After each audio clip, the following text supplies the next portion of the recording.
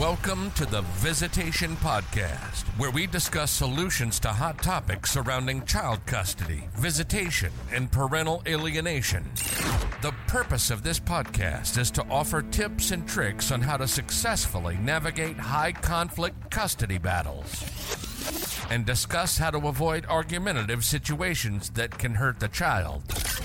We want to hear from you. If you stay tuned to the end of this podcast, we answer one question from our listeners. To submit your questions, send a message to us on Twitter at VisitationPod. And now, with over 5+ years of experience and knowledge in navigating a high-conflict custody battle, your host, Nicole Daniel. Nicole Daniel. Hello, and thank you for listening. My intention is for this podcast to reach listeners like myself who had no clue at the beginning of their high conflict custody battle on how to proceed. And even if this is the first and only episode you listen to, I hope you take something away from this that can help your specific situation. So let's get into it. Today's episode is about how to cope with losing custody of a child. Now, this has to be the most heartbreaking thing any parent could ever experience. I mean, if this has happened to you, I just want to say, hang in there. I know from experience that it gets better. It may not feel like it right now, but take it from me, in my personal experience.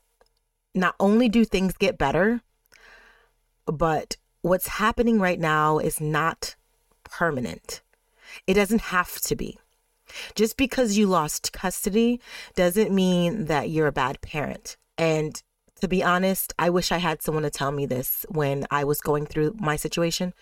But if you don't hear it from anyone else, you are doing your best. You've done your best. Now is the time to show your child how strong you are and how strong you love them, because now the fight is on. And I say that figuratively, please.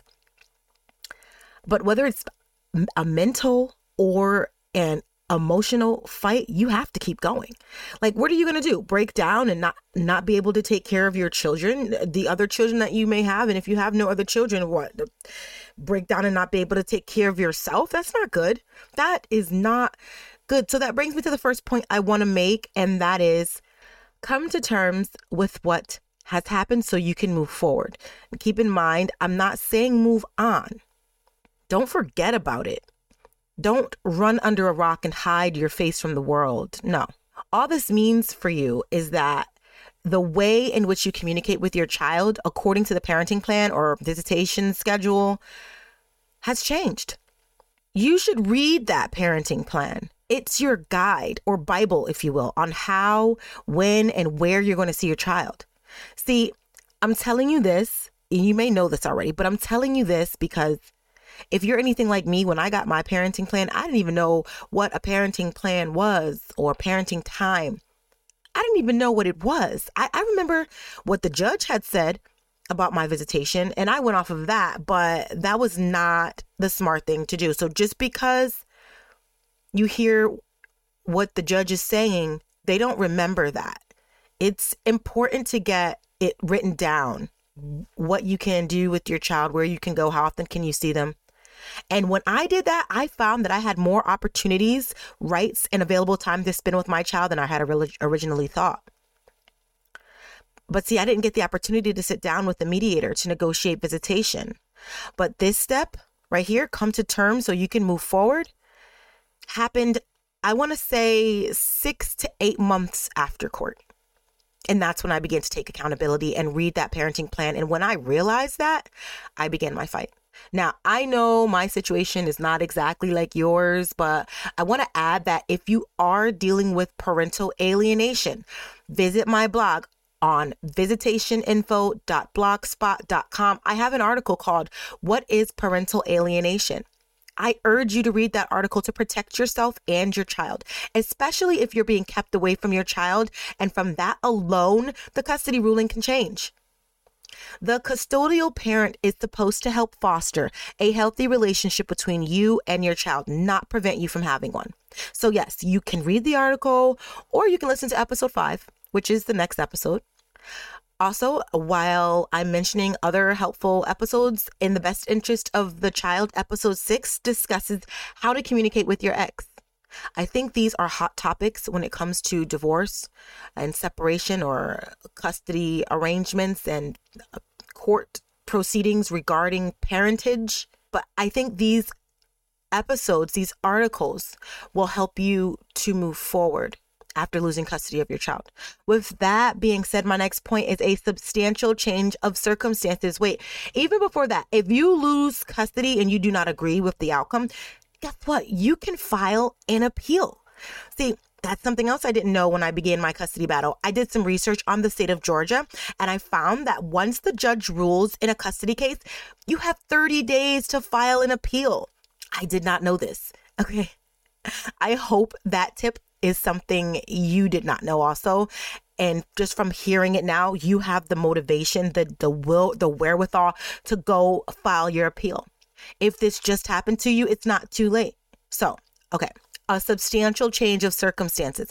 Most courts won't make a change to the original custody agreement within a set period of time. Say, the time frame varies by state, okay? But normally between 1 and 2 years is common. So here are some things you can do to cope. Things I did that I found really helps, okay? Find a hobby. Get help from online support groups. Talk to a therapist. And I say be careful with this because as poor mental health, this can actually be used against you. So make sure, I'm not saying anything bad about therapy or therapists. I think it's a process that works. Just be sure to get the help if you truly need it. If you're really having or really struggling with moving forward, okay, therapy can work wonders. But sometimes just talking confidently with a close friend works too. Communicate with your child and take care of your physical health. Now, again, looking over the parenting plan or the parenting time or whatever your state calls this particular setup, the time you're spending with your children, when you look over that paperwork, take full advantage of all you have. Okay. And take care of your physical health. Right. I have a TikTok where I began my fight and I just started working out. And as I worked out, I focused on my desired outcome. Just moving my body helped me tremendously. It helped the chemicals in my brain. Just everything started to click tremendously. So that's why I'm suggesting this, and everything I'm suggesting, I've done, including therapy. So now you've reached the end of this episode. So without further ado, a question from one of our listeners. On TikTok, a guy mentioned to me that parental alienation happens to men frequently, and it's ignored because it does not affect the women. I did some research on that, and according to an article on sharedparenting.com, a recent study found where 13.4% of parents and their children have been victims of parental alienation behavior, and nearly half of these were severe cases. It also goes on to say alienating behavior is extremely harmful to children. As one leading researcher noted, the existing research suggests that alienated children and parents suffer many negative outcomes.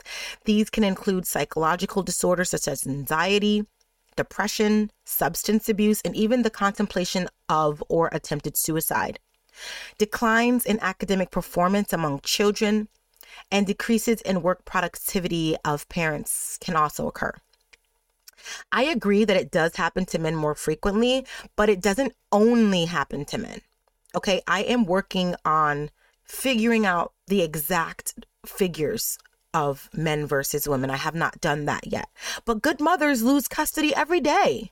I'm a prime example. Not to say, woe is me, but to say, here is a situation in my life that has been presented.